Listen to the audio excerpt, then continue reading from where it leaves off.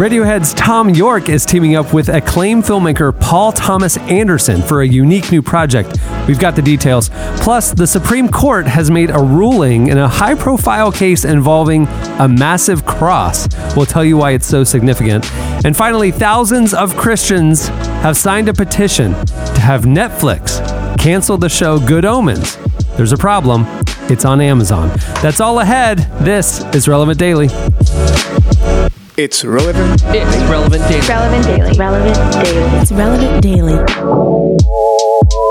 Hey everyone, I'm Cameron Strang and welcome to Relevant Daily, where we bring you what's happening at the intersection of faith and culture. All those stories are coming up, but first I want to tell you that today's episode is brought to you by our friends at Squarespace.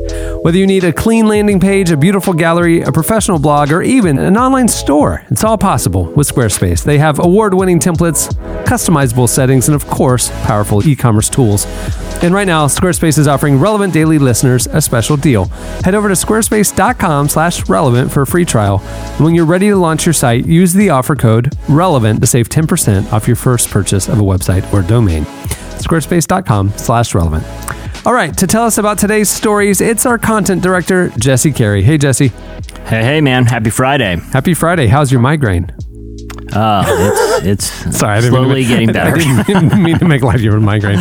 So tell us about It's breaking news. It's breaking news. I have a migraine. Tell us about this new Thom Yorke project. Yeah, so it's pretty exciting. I mean, as with anything Thom Yorke does, obviously people know that he's the frontman of Radiohead, but it's significant because he hasn't released any solo music in like 4 years. But he just announced that next week he's actually going to release a record called Anima, and it's a concept album. And the concept is him trying to deal with like anxiety about social issues and global tensions through music. So, I mean, kind of a typical Radiohead type of thing to do, to take something heavy and translate it into this cool musical experience. Well, how's Paul Thomas Anderson involved? Yeah, so just for context, if people, if they don't know the name Paul Thomas Anderson, they almost certainly know his work. So he's the filmmaker. He's sort of an auteur. He writes and directs everything he does. He's heavily involved with every aspect creatively in his project. So he's done There Will Be Blood, The Master, most recently Phantom Thread. You may remember Punch Drunk Love and Magnolia. Now, he frequently collaborates with Radiohead guitarist Johnny Greenwood on the soundtracks. But for this album, he's actually doing what he's calling a one-reeler. Now, a one-reeler is like an old school film term that's a short film that's created all in one single roll of film. So they're usually under just like 15 minutes long. So it's going to use 3 or 4 tracks from the new Thom Yorke album, but be this kind of what he's called a mind-bending visual piece. Now, in addition to releasing on IMAX theaters, which Paul Thomas Anderson is saying is really the way you need to try to experience it, it's also going to hit Netflix at the same time the album releases on June 27th. So something to look forward to. It's definitely a cool project between two guys that are really masters in their respective fields. Masters of their domain. He's one of my favorite filmmakers. This is going to be awesome. Oh, he's unbelievable. Yeah. Okay, switching gears. What happened at the Supreme Court yesterday? Okay, so this is a case with pretty wide-ranging implications. So the Supreme Court ruled in a 7-2 decision that a 40-foot tall cross can remain on federally owned land and can also be maintained by public funds. Now, opponents of this quote-unquote peace cross, as it's known, say it is a violation of the Establishment Clause of the First Amendment, which, the Establishment Clause essentially prohibits the government from favoring one religion over the other. Just for some context, though, this cross has actually been displayed in Georgia. It was constructed almost 100 years ago to honor World War I veterans, and the federal government has been using tax money to maintain it ever since.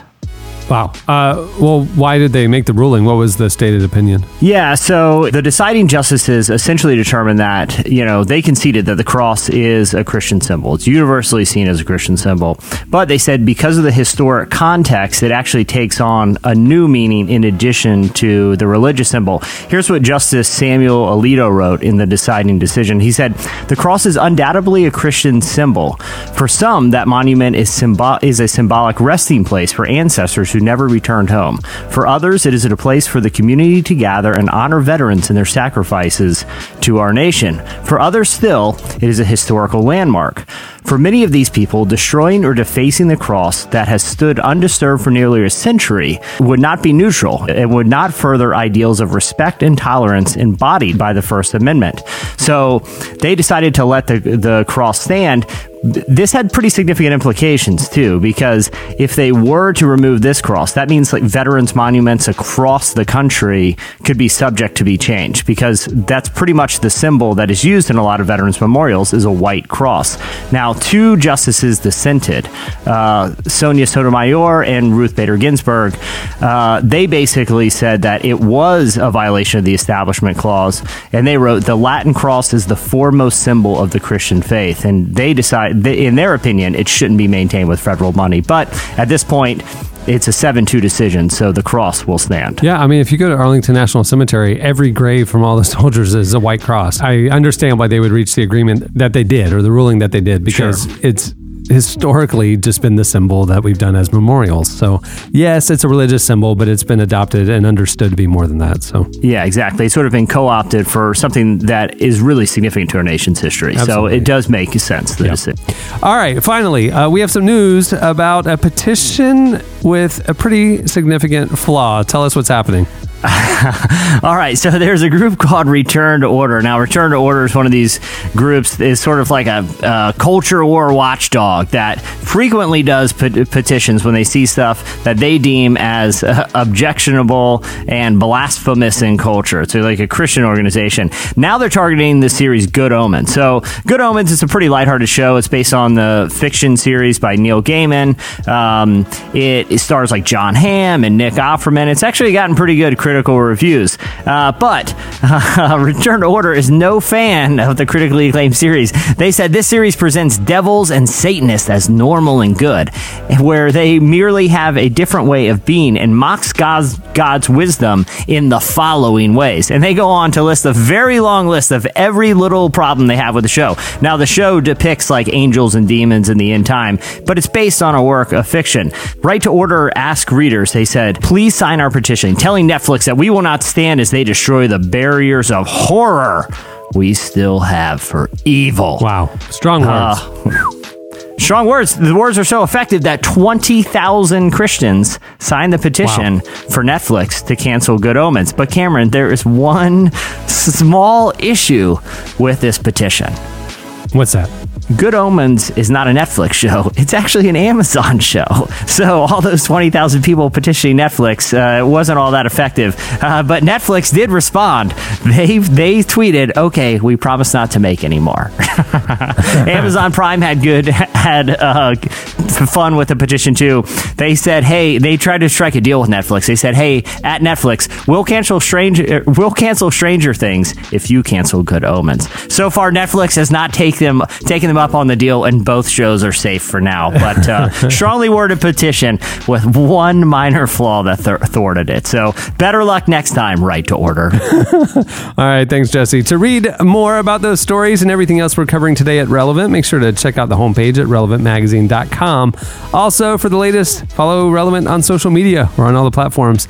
And subscribe to our print magazine and all of our other podcasts. There's a lot of good content coming out of this team. We're here every weekday bringing you the latest at the intersection of faith and culture. Thanks for listening, everyone. This is Relevant Daily.